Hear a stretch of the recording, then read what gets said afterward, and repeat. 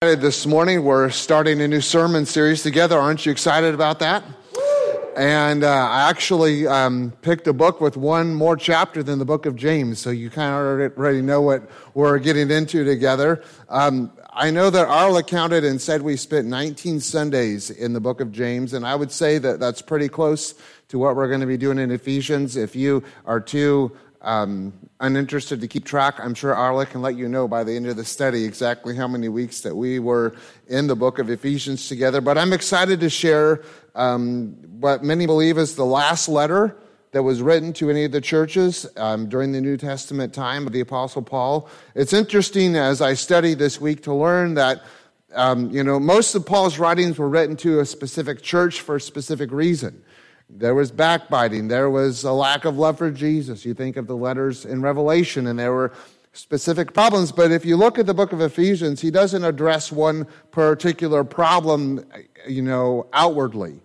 This was a letter that many scholars believe were written to many of the churches in the area that Paul pastored. And Ephesians was just one of the letters, one of the churches that received the letters. And so if you ever get into a conversation that says Ephesians wasn't really written to the Ephesians, the truth of the matter is it was received by the church as a letter that was probably circulated to many of the churches in the area, including the church at Ephesus.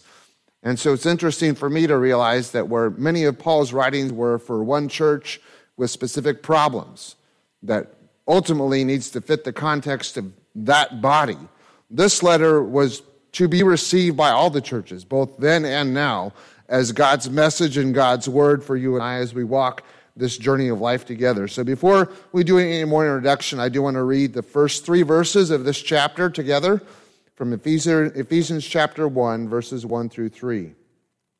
I'll be reading from the New International Version today, where Paul says, I, Paul, an apostle of Christ Jesus by the will of God, to God's holy people in Ephesus, the faithful in Christ Jesus, grace and peace to you from God our Father and the Lord Jesus Christ. Praise for spiritual blessings in Christ. Praise be to the God and Father of our Lord Jesus Christ, who has blessed us in the heavenly realms with every spiritual blessing in Christ. How many letters have you received that began that way? Bless you, and may God's peace be with you. And he even calls them saints in the Lord, and just launches out into this beginning idea of forming our identity as followers of God. And you've gotten the email, right, that said, what do you think you're doing? Who do you think you are? What are you about? What are we going to do to fix this? And Paul just comes at these folks with, friends, I'm the servant of the Lord. I see you as God's faithful people in this place. Grace to you and peace to you. And do you know what? God has blessed you with every blessing possible. Man, I want an email like that this week. That just sounds great. Paul starts out this letter and he spends a lot of his writings talking about who we are as the church, who you and I are as believers. And so this morning we're gonna begin, really just introduce this concept of kind of reinventing or reimagining, or if we need to, relooking at, revisiting who we are. Who are you this morning? How do you answer that question? Because we can have it asked a lot of different ways. We can say, what's your name? And that is part of your identity. You can have someone come up to you and say, who do you think you are? And the way you answer that is formed by the kind of person that you are inside and really who you are at the core of your spirit and soul. But Paul talks many, many times about our identity. It is one of the premier themes throughout all of his writings. And he does it through this phrase that is short and it's simple, but it's so powerful. Depending on the version of the Bible that you study, up to or even maybe a little more than 75 times, Paul refers to us in this phrase of being in Christ. He doesn't identify the believer because of their good works. He doesn't identify the believer because of what church they go to or how long they've been a Christian or how loud they sing or how quietly they worship. He doesn't identify the church by any of those things. Our identity comes by being in Christ.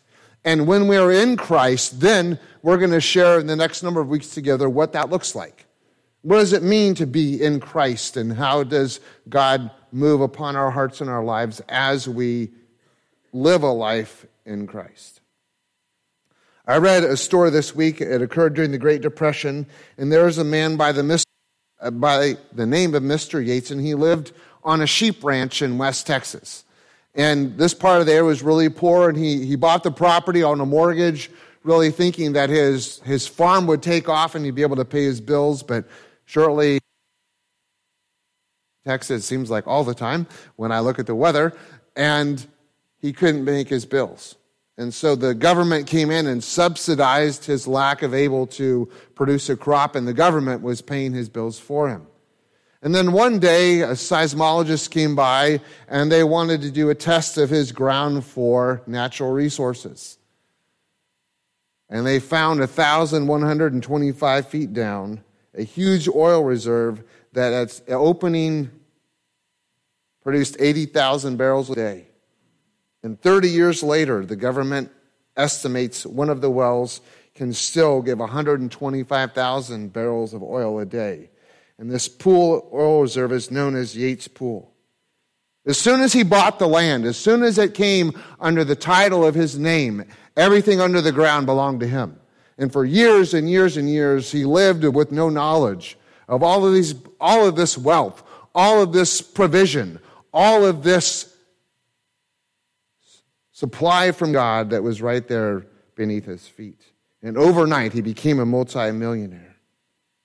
Yet for years, he lived with no knowledge of the blessings that were right there beneath his feet. And I think, as I read, especially the book of Ephesians, but a lot of Paul's writings, is he thinks that for some believers, we live the same way. We live in Christ. We say saved by grace.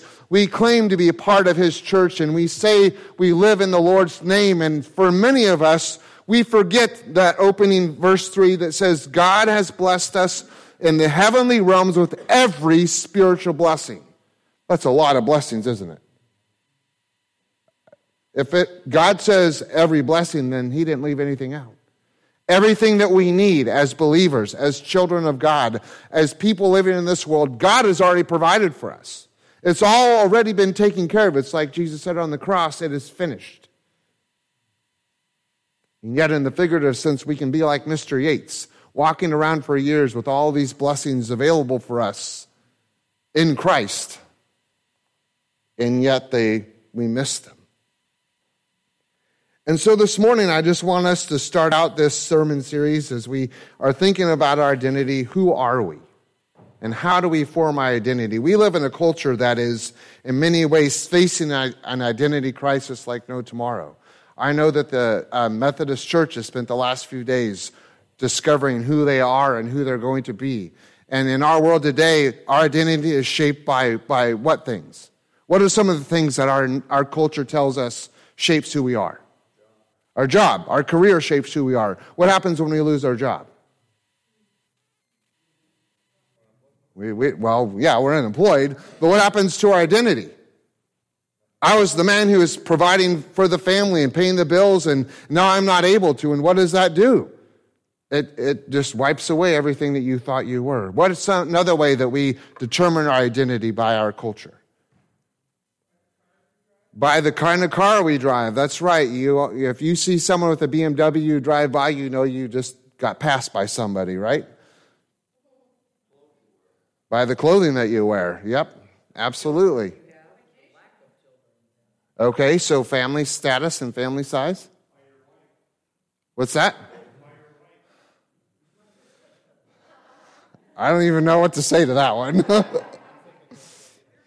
All I got to say is happy wife, happy life. And beyond that, we can talk after church if we need to.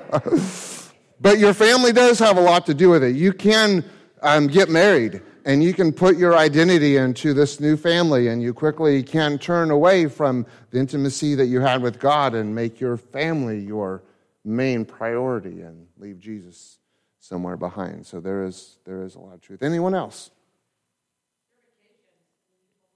Okay, so the way you spend your money, the amount of time you can get away, and if you can't, what does that make you feel about yourself? How do others perceive you? Very good. Where you go to school, your education.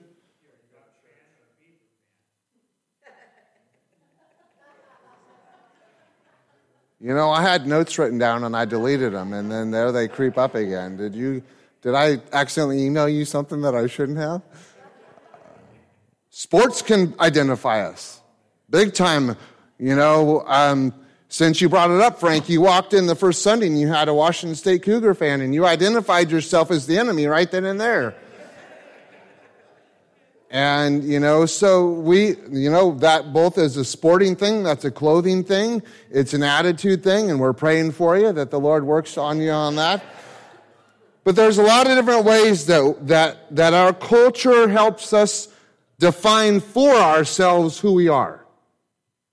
And if we don't have the kind of car that we think we should have, if we don't have the kind of job that we think that we should have, or we don't have a job at all, if we don't have the kind of clothes, we don't have the kind of makeup, if we don't have the kind of relationship, and we could go down the list of the ways that you and I hear just bombard us all the time of the ways that our world tries to shape the way we form a picture of who we are in the world that we live in. And I'm telling you that for most of us, we're listening to the wrong voices.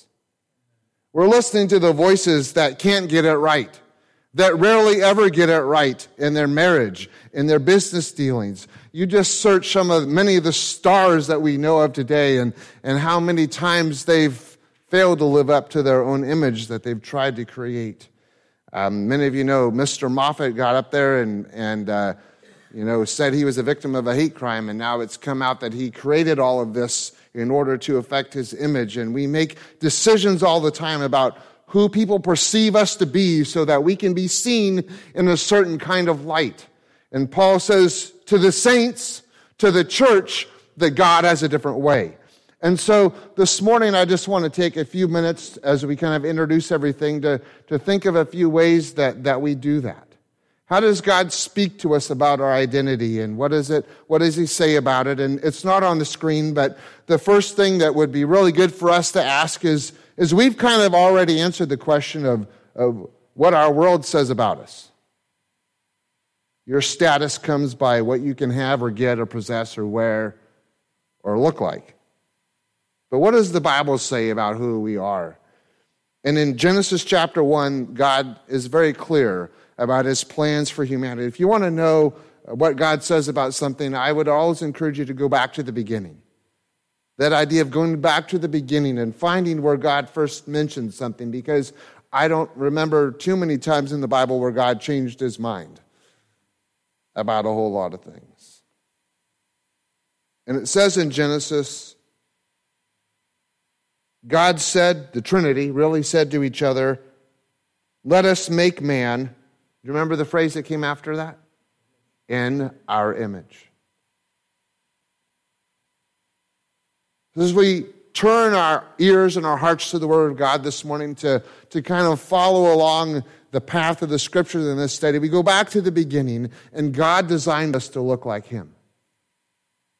And you look at the person next to you and think, what went wrong? It's okay, you can laugh, it's all right. Again, our world looks on the outward. Where does God look? On the heart. He designed our nature to be like his. And that's the language identification that God began the conversation with mankind within their own realm of conversation. Let's make someone who reflects our image. Let's make someone who, when the world looks at them, they see me. When the world watches the way they talk and the way they walk, they're reminded of the Trinity. That's who we are made to be. That's the image that God has designed us to live into and to move into as we follow the footsteps that he's given to us. So Paul talks about this phrase, to be in Christ. God says that my goal for you, the reason I've created you, is so that you would be reflectors of me. We're going to talk more about that in a few minutes.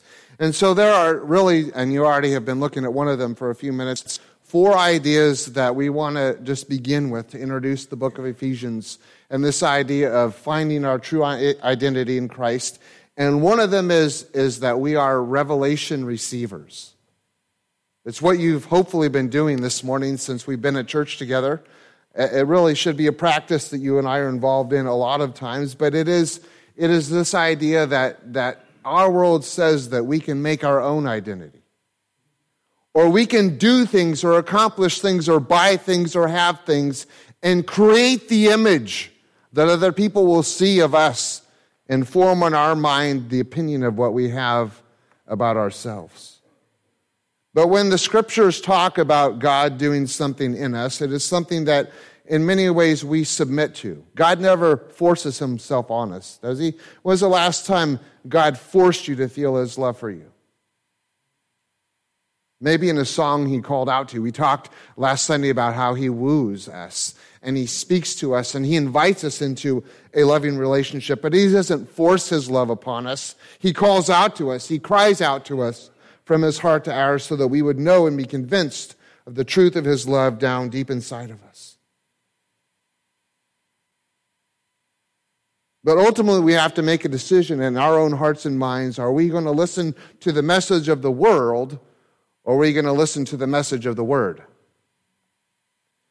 Because we could spend the next number of weeks together studying what the Bible says about who we are in Christ.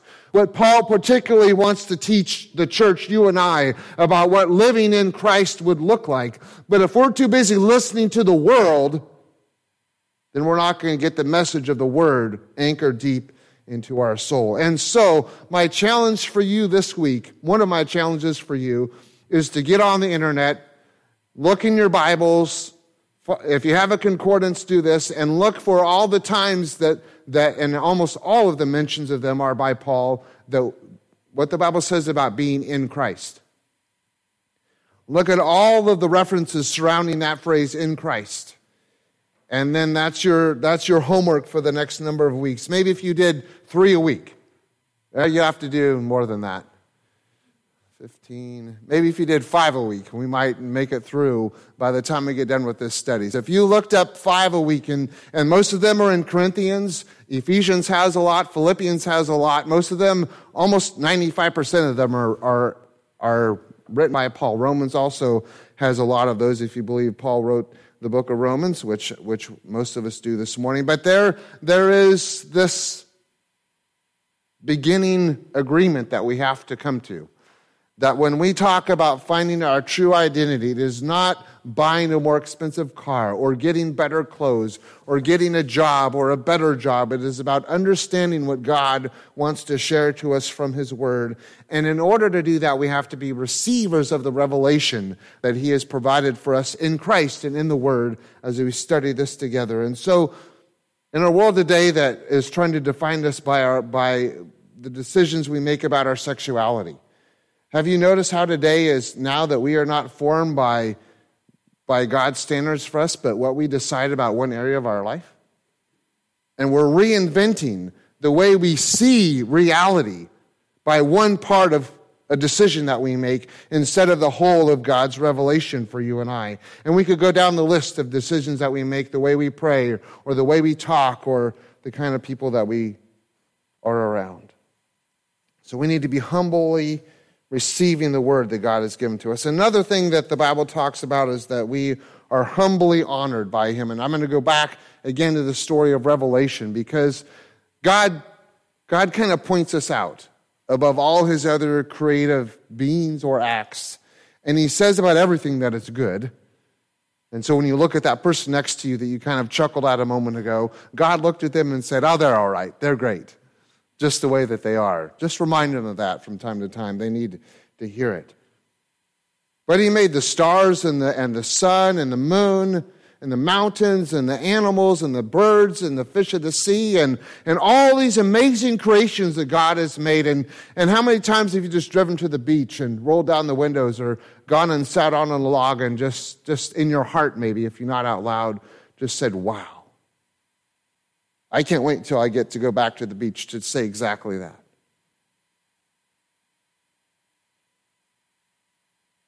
A force that I cannot alter in any way.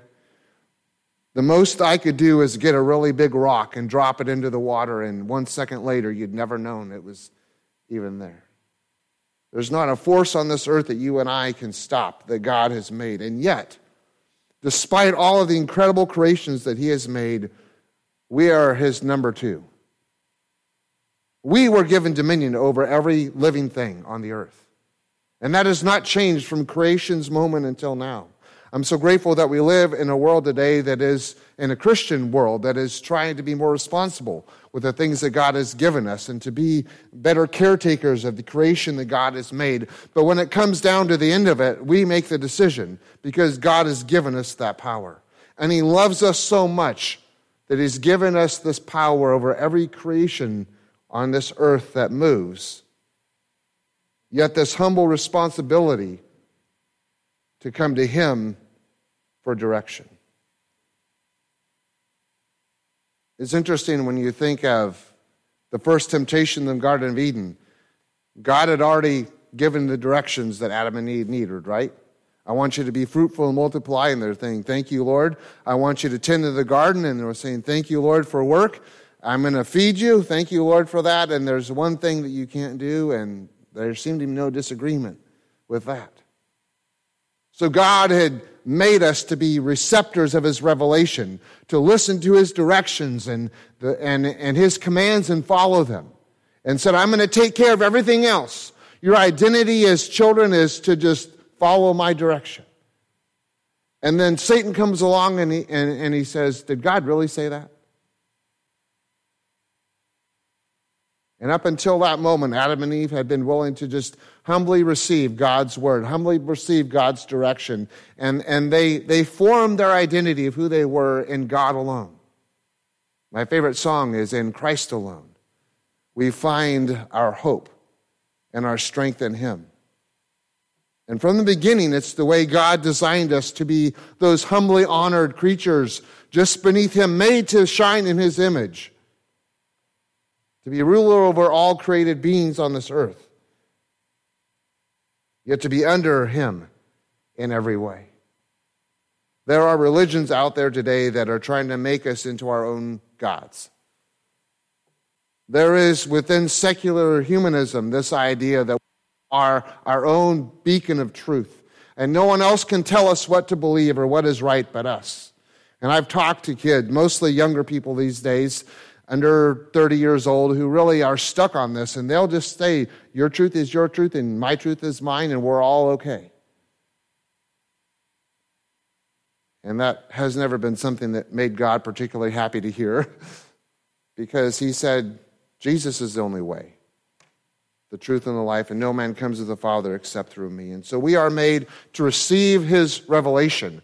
We're made to humbly bow before him and surrender to his will and to his way. And thirdly, this morning, as we think about the way God has designed us to be, that we are made to be mirrors of his image. And we kind of hinted at that already.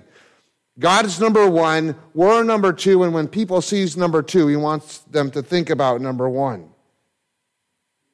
How many of you got up this morning and looked in the mirror? Oh, come on. Well, the rest of you just get out of bed and come straight here. I'm not going to name any names. It might be a good idea for a couple of the rest of you to check out that mirror. It's probably why you have it there. Of course, for the identity crisis, you spent too much time in front of the mirror, and you need to just say, thank you, Lord, for what you've made, and we're going to go out and live this day for you. But the Bible says that we to be made in his image. In other words, when people look at you and look at me, they see him.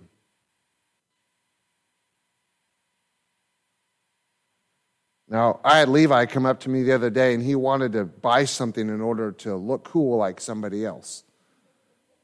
And I have no idea how much this thing cost, but by the name of it, it was going to be a lot of money. And I just told him, I was like, the kids at school are going to be much more concerned about the way that you interact with them than the kind of clothes that you wear. And our identity does not come by all the things on the outward, but by the internal likeness that we have to God. And this was kind of hard for me to chew on this week, because I agree with Paul that as a believer, my identity is in Christ. I have no argument with that, and I'm excited to learn together as we journey through this what that looks like. and all the different ways that being in Christ affects the way that we live. But the scary part of that is that going back to the beginning, God's plan was in order for people to see the identity of God. Think about that one for a minute. He wants them to look at you and me. Because we're made in His image. We're the reflection of who He is. And I think this is at the heart of what Paul is really trying to write to the church at Ephesus, but as I said, I think it was meant to many. Interesting to look at scholars' interpretation of the different prison epistles of Paul. There was always a reason why he wrote a letter. It was because of this problem or that thing in the church or this issue they needed to deal with. And Ephesians is just one of those things that there's so much, and it's so rich, and it was exciting for me to look at other minds who have studied the scriptures for longer than I've been alive, come to this general consensus that one of the main things Paul wanted the church to know is what it looks like to be a believer, what it looks like to claim the name of Jesus, and how that comes out in the way that we live our lives, and his desire for us as a church to be the reflection of who God is. Because if people can't look at us and see God, where are they going to look? If your family can't look at you and see the Holy Spirit, friends, where are they going to look? If the world can't come to First Friends Church and see the reflection of God's love, then where are they going to go?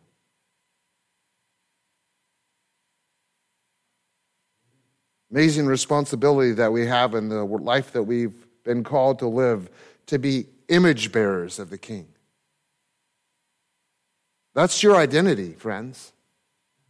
Straight from the Scriptures. From the very beginning, it was God's plan that others would see Christ in you. Now, are you going to be a perfect reflection? Can we just get that one solved so no one goes home defeated? You looked in the mirror this morning. Did you see any flaws? Yep.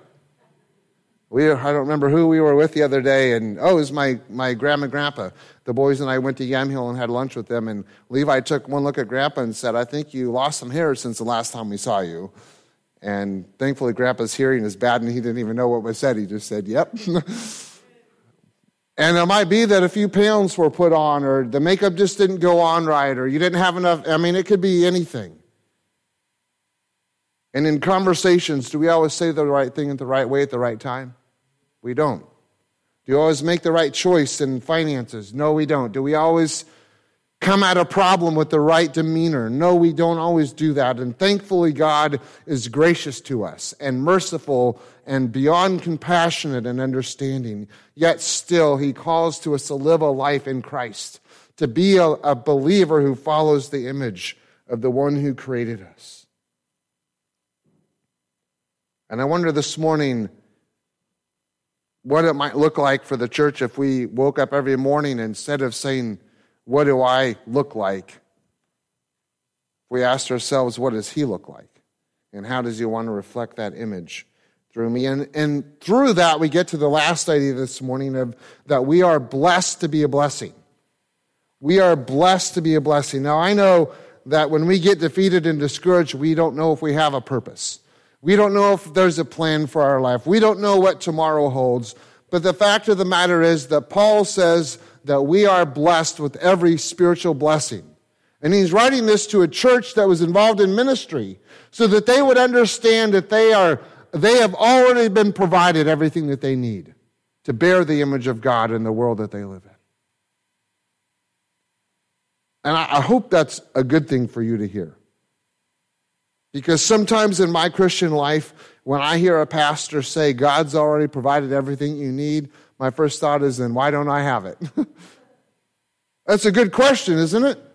It's an honest question, and it's a hard question to know the answer to, because Paul says that God has already provided every spiritual blessing that you could ever need in Christ. He didn't forget something. He didn't put something on hold.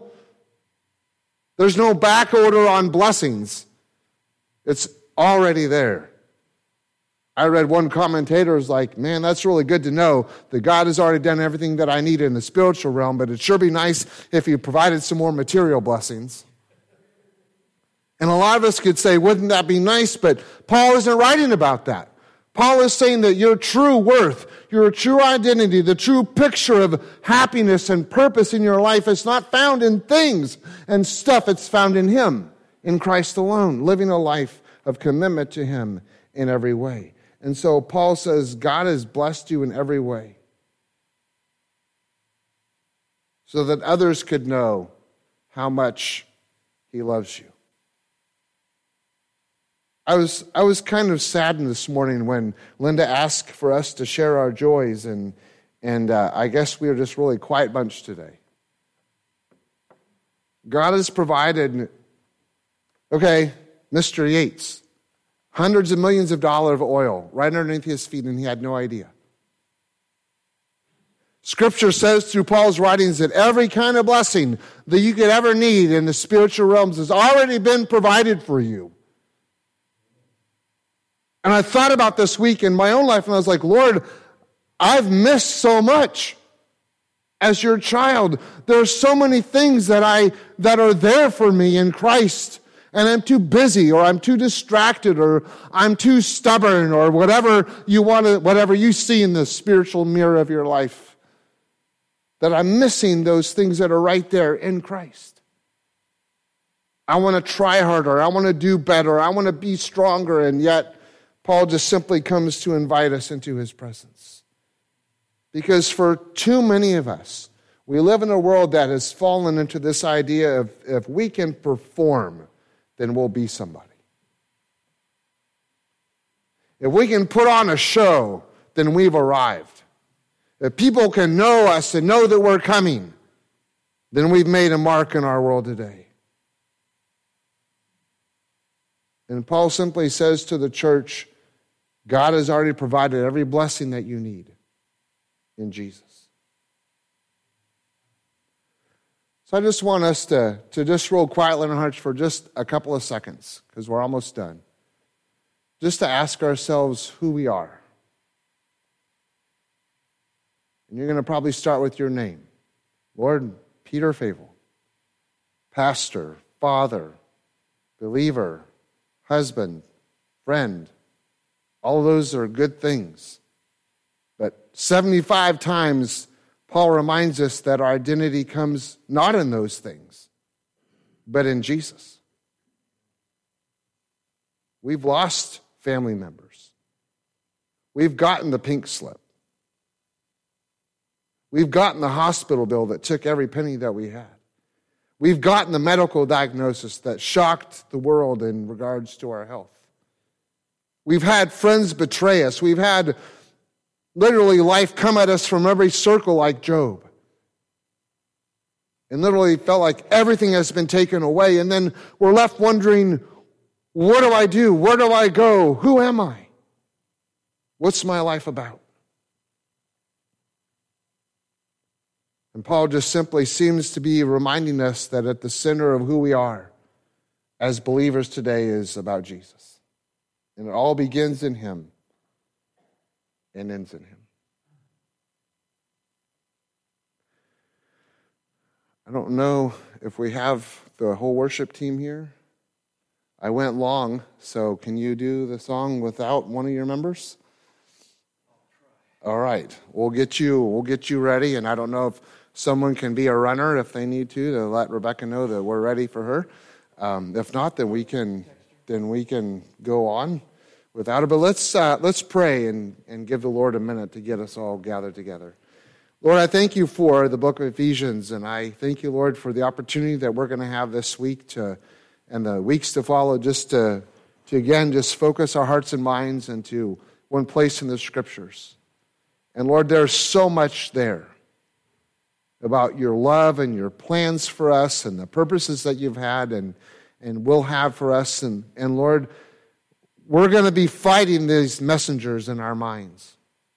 The messengers of the world are going to tell us that it's found in things and people and places and events and plans and things of this earth.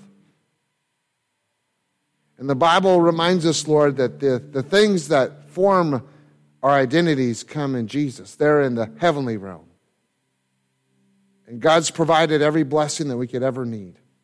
It's literally right underneath our feet or in our heart, waiting to be discovered as the Holy Spirit reminds us of these things. I pray, Lord, for the culture that we live in today that is so desperately looking to pleasure or to possessions or to people to form its picture of what is a happy life, what is a successful life, or what is a good personality or a good person. And I just pray, Lord, that you would help us to be reflectors of that image, to be mirrors of the image of God by the way that we talk and live and journey through this life together. And Lord, we just pray your blessing upon us. We would hear your word, receive it humbly, be a blessing to others, and follow you in every way. And Lord, bless, Lord, this song that we sing together, worshiping you. Let's stand together as we worship.